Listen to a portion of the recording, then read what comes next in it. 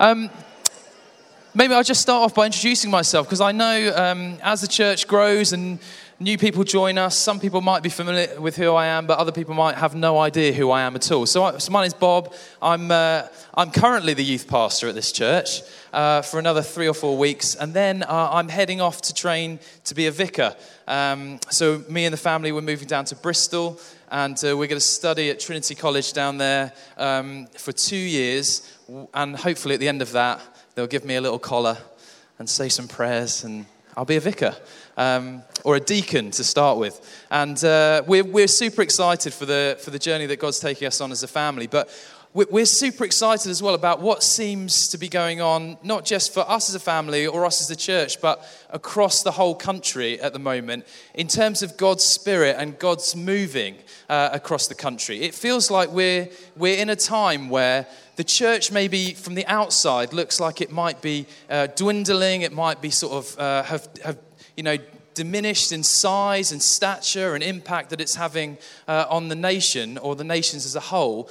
But in the midst of that, if you're familiar with this book, whenever stuff like that happens, whenever we get to a place where God's people seem to be at their lowest ebb, or from the outside they look like stuff's gone wrong, or their voice has been quietened somehow by the world, God starts to breathe again on his people, on the church. And as God breathes on his people, on the church, on his nation, stuff starts to happen. Exciting stuff starts to happen. And I love reading stories of times in the history of this nation, but also of other nations, when God's breathed in a way and where stuff's happened in amazing ways and people have met with Jesus. Some of my favourite stories are of this little island off the coast of Scotland, the island of Lewis, where these two old ladies, one of them was blind and one of them was in her late 80s, started praying for God to move on their little island. And they would pray every Tuesday night from 8 p.m. through till 4 a.m. in the morning. Two old ladies started praying from 8 p.m. till 4 in the morning that God would move again on their nation. And after praying and praying and praying and praying, God began to move in such a powerful way. The stories that came out of that, what they call a revival, of God moving again, are absolutely incredible. There's one story, my favourite one, is of this moment in the night when there's this church meeting going on. And at the same time as the church meeting going on, there's a dance for all the young people in the town or on the island. And in the middle of the dance, the young people are just overwhelmed with the presence of God. They don't know what it is. They don't know what's happening. But at the dance, they're overwhelmed with the presence of God. And they flood out of this dance, this hall that they're in, and they run to the church. And whilst they're there, so many of them just fall to their knees. They're repentant of the way that they've been living, of stuff that's been happening. No one's preached anything to them. No one said anything to them. But God has moved and breathed in that place in an amazing way. There's other stories of people, fishermen, on their fishing boats, driving past this island or sailing past this island and being so overwhelmed and overcome with the presence of God that they fall to their knees on the deck of their boats and give their lives to Jesus. Now, I hear stories like that, and I desperately long for God to move like that in our day, in my day. I long to see that, not just in our church, but across this nation, outside of this church too. And I one of the things that I've longed for the young people to understand whilst we've been here is that what we see now isn't all there is to see, right? What we understand of God now, what we know of God now, there's always going to be more. An infinite God that we love and that we serve is just, there's no way that we can get to fully know him or fully comprehend him or fully understand or fully see all that he's going to do in our day and age. And I just want to call you guys into that place of being excited this morning for what God's going to do in our lifetimes. However far along you feel like you are on that scale, God's not finished yet with us. He's not finished with his church. He's not finished with our nation. He's not finished with each one of us and using us. And so what I want to talk about this morning is something which I feel like if we get to grips with a little bit more, we will put ourselves in a place where we can receive more of what God's going to do. Okay, if we get to grips with this, we'll be able to hold a little bit more of what God wants to do in our time, in our day. And you know when You know when you're listening to someone or you're hearing something or you watch something and it just connects with you in a new way and you start to see things a bit differently. Like sometimes that happens for me in church. Like I hear a message and suddenly it's like the penny drops and it's like, oh my goodness, I never saw that before, or I never knew that before, or I'd never understood that in that way before. Well, this message comes out of something like that which happened for me. A couple of years ago, I started listening to a podcast from a church in Bridgetown Church in Oregon in the USA. And the pastor there who was speaking, a guy called John Mark Comer, who actually Mike and Tom know really well, I think, and go out to the church fairly regularly. This guy was talking about rest. And he was talking about rest in a way that I had never heard anyone talk about rest before. His key word in the middle of this thing was Sabbath. And what he was getting at in the midst of what he was talking about was this idea of finding a rhythm of rest in the world that we live in, of godly rest, not just of putting down tools, but of finding a rhythm of godly rest. And he started to sort of unpack and to sort of like delve into something which I was like, oh my goodness, how have I missed this for so long? How have I gone through life as a Christian? I've been a Christian since I was about 14, I guess. How have I gone through life for like 20-something years and never really entered into or explored the idea of what it looks like when God supplies the rest? When I don't just try and rest, but I let God supply the rest. When I rest God's way. And so what I want to talk about this morning is a bit about rest. And hopefully go on a bit of a journey with us together. There's this story in, I don't know if it's going to come up, in Mark chapter 4. It might come up on the screens for you, but I'll read it anyway if it doesn't. Mark chapter 4, verse 35, is this story when Jesus calms the storm. It says, that day when evening came, he said to his disciples, let us go over to the other side. Leaving the crowd behind, they took him along, just as he was in the boat. And there were also other boats with him. A furious squall came up, and the waves broke over the boat so that it was nearly swamped. Jesus was in the stern, sleeping on a cushion. The disciples woke him and said to him, Teacher, don't you care if we drown? He got up, rebuked the wind and the waves, and said to the waves, be quiet, be still. And then the wind died down, and it was completely calm. And he says to his disciples, why are you so afraid? Do you still have no faith? And they were terrified and asked each other, who is this that even the wind and the waves obey him? Now, I love the picture of that story, that in the midst of this storm, this squall that's kind of whipped up and is throwing waves over the boat and the wind's so strong. And remember, Jesus' disciples, a lot of them were fishermen. Right, so they weren't unfamiliar with the waves. They weren't unfamiliar with the wind, but this was terrifying them. This was scaring them to the extent that they have to go and wake Jesus up. But just think about that. They have to go and wake Jesus up in the middle of this storm. He is asleep on a cushion in the stern of the boat. Now, I want to know, how on earth does someone stay asleep in the stern of the boat on a cushion in the midst of a storm like that? How is Jesus able to stay asleep? How is he able to find rest in the middle of a storm of that size and that magnitude? And it makes me think of life that I know, and I'm sure many of us can relate to, often feels like we're in this storm. We're battered by these waves of everything being thrown at us by life. We're up and down, this way and that way. Sometimes we don't know what's going on or what direction we're moving in. I'm sure it's not just me that feels like that. There's some people nodding at me. And I, in the midst of those storms, are in inner turmoil. I am like one of those disciples. I am looking this way and that way for some kind of way out or some kind of, how on earth do I stop this storm? But Jesus, in the middle of these storms, is able to find rest and find peace and even to sleep in the middle of these storms. And when you look at the life that Jesus sort of modeled for us, Jesus finds rest on a regular basis. There's these lines in the Gospels that say that Jesus retreated often to a quiet place to meet with God. It was like he found a rhythm in the midst of his life to go away and to meet with his Father.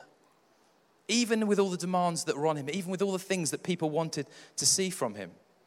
And as you unpack the scripture even more, it's not just Jesus who models to us this rhythm of rest so that we can rest in the middle of storms. But we also unpack right at the beginning of the Bible in Genesis that we were made in the image of God, right? God, we were made in his image. And yet it says in Genesis, by the seventh day, so after God had created us, God had finished the work he'd been doing. So on the seventh day, he rested from all the work. God rested. An infinitesimal being rested. He doesn't need to rest, does he? Surely, if God is God, he doesn't need rest, but he chose to rest. He chose to model to us what we need to do to enjoy what he's made, what he's given us to be in. There's something, if we get to grips with this, there's a power in rest that we have no idea about, I think, as the church anymore. We've lost a connection with this thing that God built into our very DNA. And then I don't know about you, but if you look around the world sometimes, I've been working with young people now for a long time, and I've never known a time working with young people where there are more young people exhausted and worn out and tired, and they're still in school. They haven't even got a job yet. They haven't even entered the workplace, but they're tired. They're worn out. They're kind of, some of them are burning out even before they've done their A-level exams or GCSEs. And I don't know about you, but when you look around, even our church, our workplace, many of us feel like we live in this world that is frantically working at a frantic pace. It's like one thing after another thing after another thing after another thing. This is so important that we get to grips with this idea of rest and resting in God's way. One of my favorite sort of moments in the scriptures that we read about is with Moses.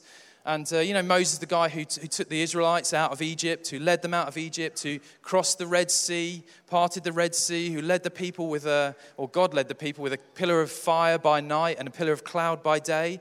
And Moses, this guy who had this incredible, amazing relationship with God, has this moment where he ends up on a mountain, on Mount Sinai, and he's having a conversation with God.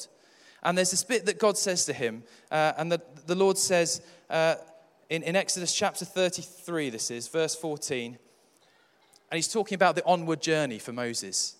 My presence will go with you. Remember that line? For some of us that's familiar. My presence will go with you. And then the next thing that follows is, and I will give you rest. My presence will go with you, and I will give you rest. As the people of God were going to move into the promised land, the promise was that the presence of God would go with them. And as it went with them, they would know rest, God's rest. Jesus, when he was speaking to his disciples and to the crowds around him, said in John 10, I have come that you might have life, and life in all its fullness. And I think something of what Jesus was talking about there is what God was talking to Moses about, entering in to a place of God's presence and a place where we would know and find rest, real rest. Now, that for me excites me.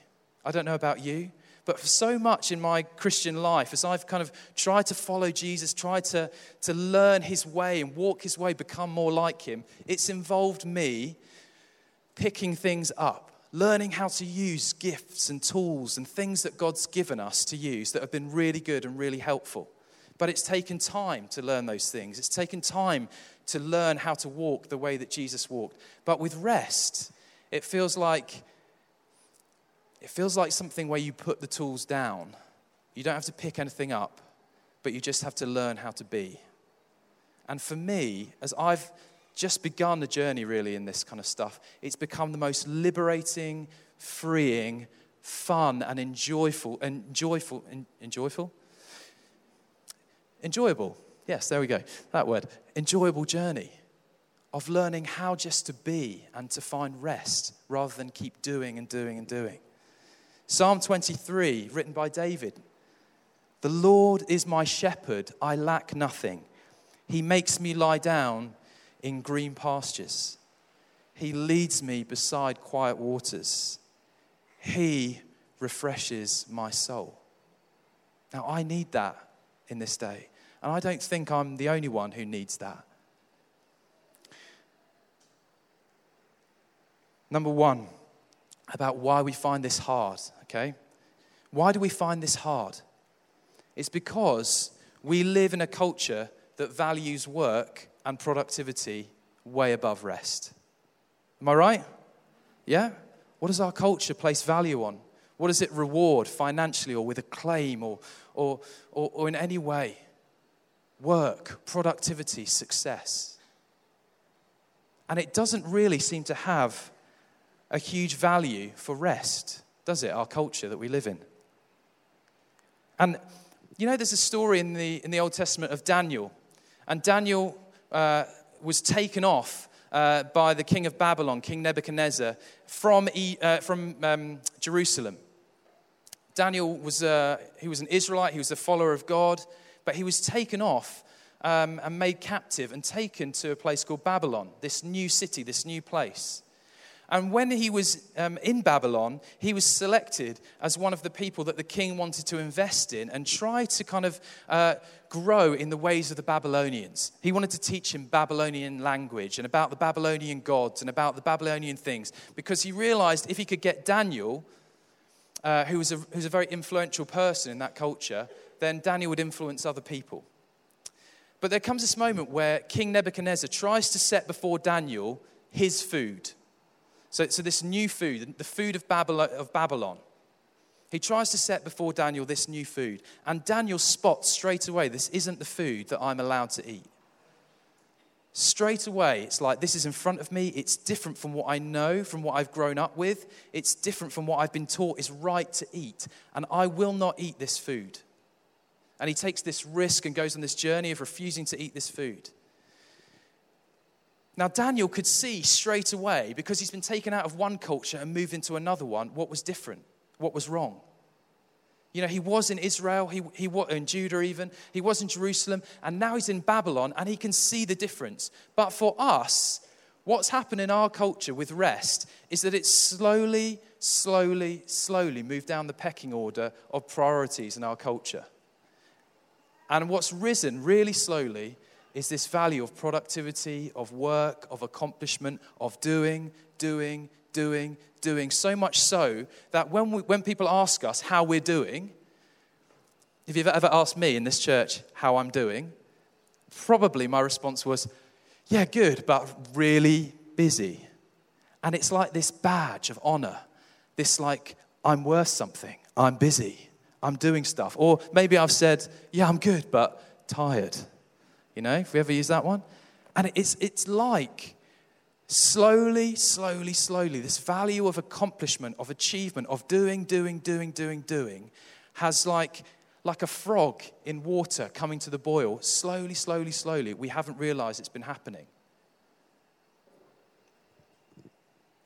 We find it really hard to turn stuff off. Our laptops, our phones, our iPads, or whatever we've got, our TVs.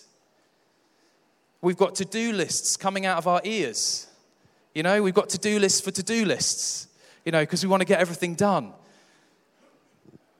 The demands on our families, on our friendships, on sports clubs and sports teams and getting our kids here and there if you've got kids, or, you know, all that kind of stuff. It's just, it seems never ending.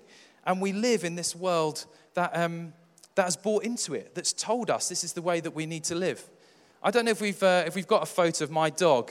It's actually not my dog, but it's our family dog. I don't know if it's going to work. Oh, here he is. Okay, great. This is Patch.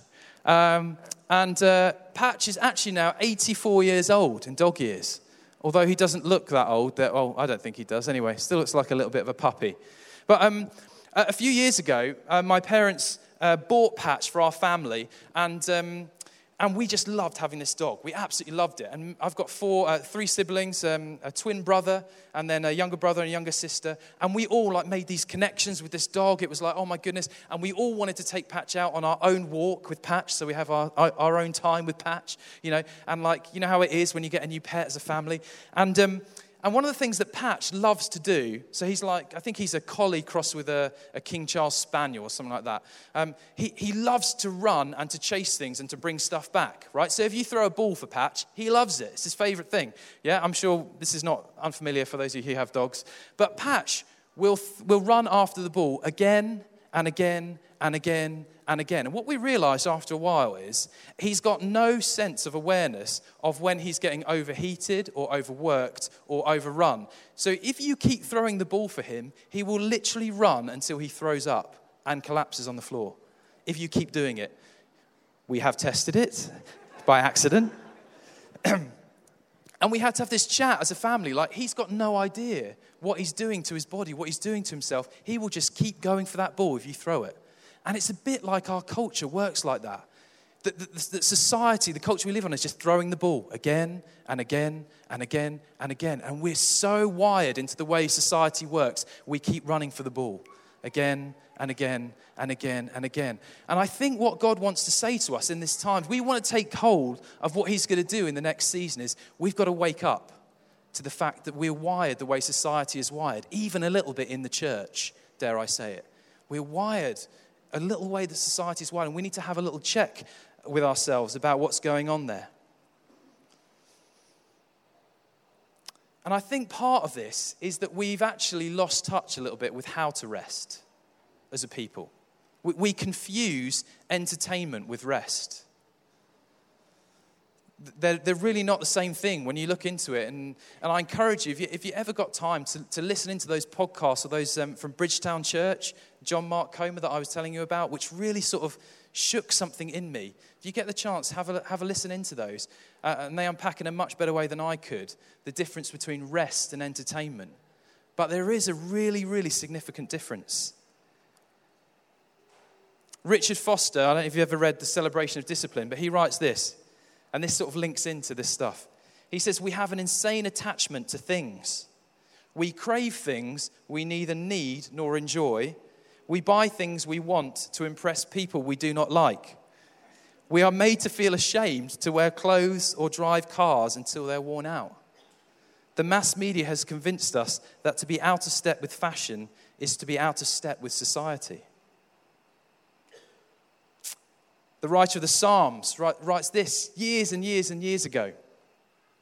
It's senseless for you to work hard from early morning until late at night, fearing or worrying that you won't have enough. For God wants his loved ones to get their proper rest. For God wants his loved ones to get their proper rest. Okay, so that's where we're at. That's what's going on. That's why we find it hard to rest in our world. So what do we do about it? How do we start to reverse the trend as God's church so we can take hold of what he wants to do in this next season? Well, we start with Matthew 11. Come to me, Jesus says. Come to me, all you who are weary and burdened, and I will give you rest. Take my yoke upon you and learn from me, for I am gentle and humble in heart, and you will find rest for your souls. For my yoke is easy and my burden is light. The Message puts it this way. Are you tired?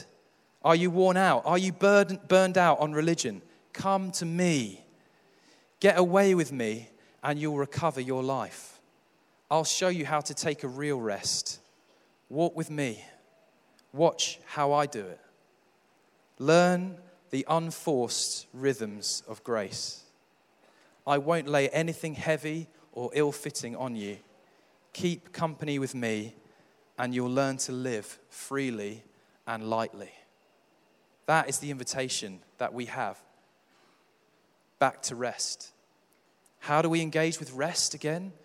The way God wants us to know it? We come to Jesus. We come to Jesus. Jesus, I need you. I need you to teach me how to rest again. I need your presence in me.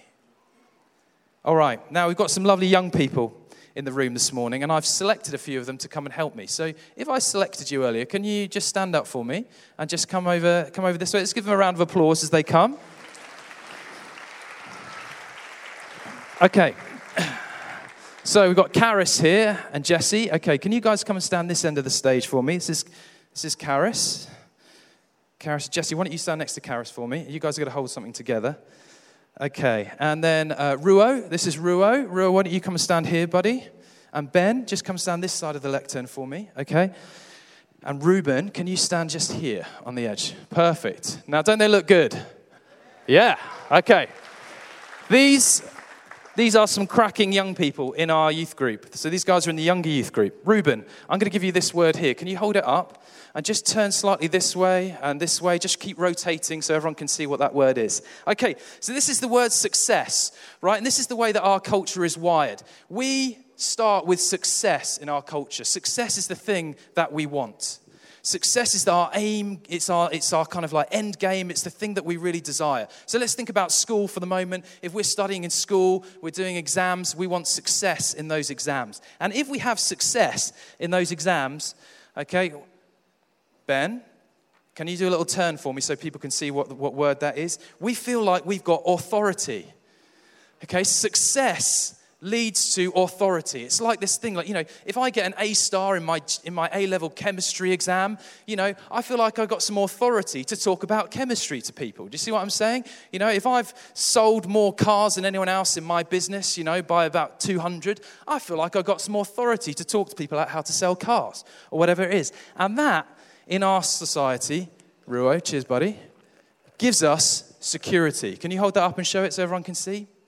Success gives us authority, which leads to security. That might be financial, that might be just I've secured my place at, whatever it is, university that I'm going to. But this is the way that our society works. And Jesse and Karis, can you hold this for me together? Is that all right? Okay. And this feeds into our identity. This is who we are. Okay, I got my A star at A level, give me some authority, some security, and now I feel like I am someone or something because I've been successful. Do you see how that works? This is the way our culture works, right?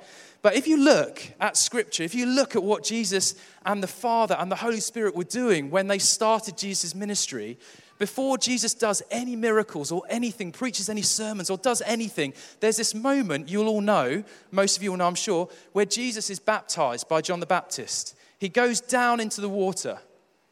He comes out of the water, and then this voice from heaven says of Jesus, "This is my Son, whom I love, with whom I'm well pleased." God, the Father, the Spirit, and the Son want us to start from here, who we are. This is who I am. I am Jesus, the Son of God, and God is well pleased with me. Out of that place comes a security and an authority and a success, whatever that means in sort of a godly sense. Do you see how that works? It's completely the reverse, the way the world's taught us how to live. God wants us to work from the place of we're his kids, we're his people, we're his children whom he loves, who he wants to pour out his blessing on, who he wants to invite into what rest really is. And out of this place, we find security. Out of that place, we find a new authority. And then we can go out into the world and we'll be able to achieve for God what he wants us to achieve. We'll be able to hold for him what he wants us to hold. Do you see, we need, as the people of God, to starting here again. Yeah? We need to start getting back to who am I? Let that be the place that I live from in this day. All right, guys, let's give these guys a round of applause. You can put those down where they are and go and find your seats. Oh, hang on. Before you go, the most important part, you can go and share some Maltesers. Okay, there you go. Oh, look at that smile. Happy days. Okay, so how do we do it? A couple of tips and then we'll finish. A couple of tips. Number one, there's this word that occurs in the Bible, especially in the Old Testament, loads, called Sabbath. And we, as a church and as a people, need to get back to what this word really means. Sabbath is not just taking a day off to do all the stuff that we need to do. It's not just about having a day where we go through our to-do lists and check everything off, or, sit in front of Netflix or whatever it is that you do to relax. Sabbath is about putting down everything and remembering who we are. The Jewish people would say that Sabbath is the first day of the week. It's the day they live the rest of the week from. Everything happens on that Sabbath to restore who they are and their identity. It's about recovering who we are. It's about remembering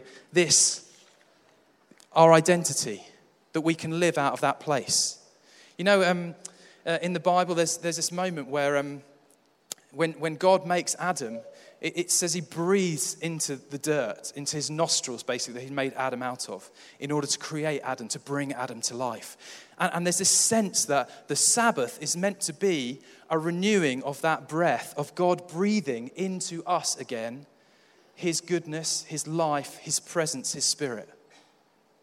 Now, we need to go on a journey, and we can't unpack it now in this moment of what Sabbath truly, really is. But can I encourage each of you just to go on the journey a little bit in your own time, if you can, in connect groups or whatever it is. What is the Sabbath? What was it meant to be? What are we meant to be? One of the things the Jews would do in preparation for the Sabbath is they would literally prepare. They would go crazy getting ready for the Sabbath. So the Sabbath was this time of rest and enjoyment and of being together, of not working any longer. Now, a day like that sounds exciting to me in the world I live in. It's about turning off our phones, believe it or not, if we possibly can. Shutting down our laptops, powering down our TVs, and being with each other in the presence of God. It's about letting him breathe into us again.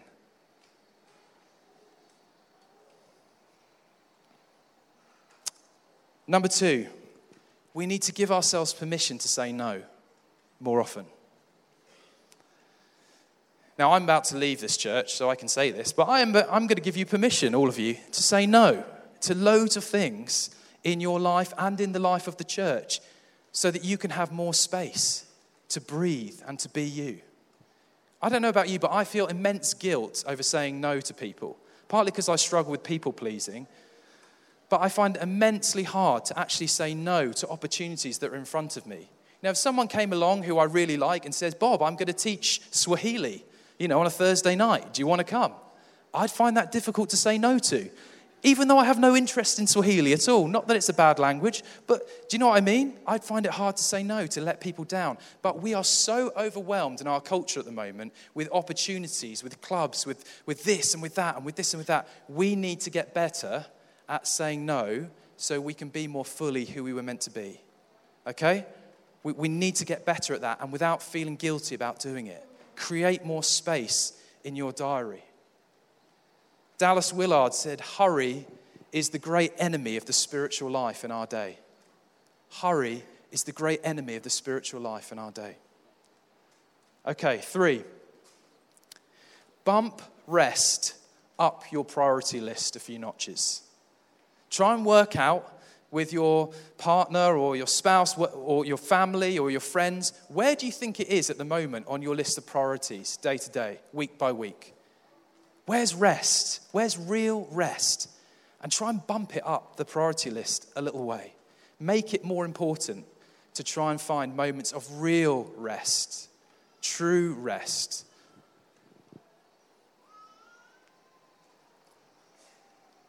And number 4, we need to rediscover that rest is an act of worship.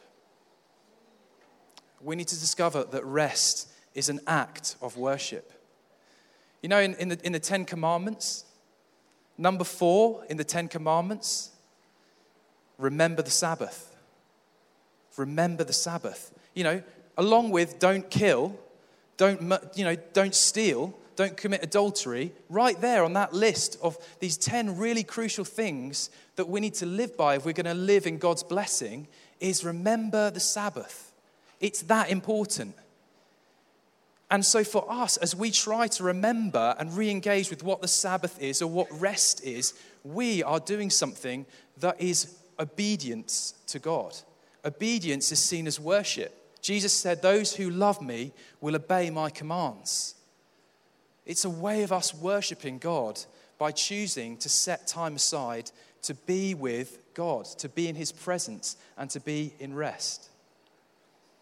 Whilst I was at university, I had this verse up on the wall by the side of my desk, and it was from Colossians 3:23, and it says this, whatever you do, work at it with all your heart, as though you were working for the Lord and not for human masters.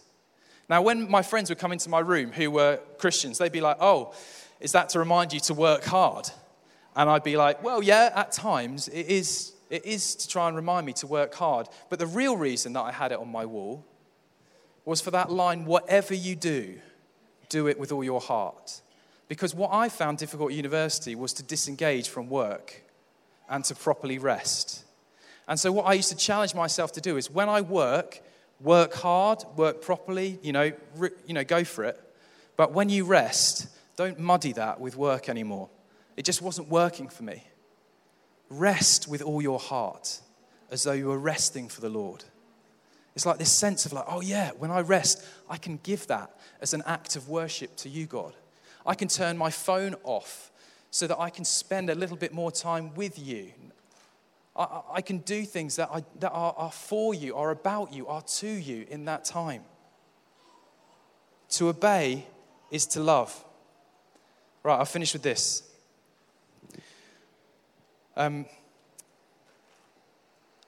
call as God's people in this next season, whatever God does, however he breathes on us as a church, as people, as individuals, will still be to love him and to love each other, right?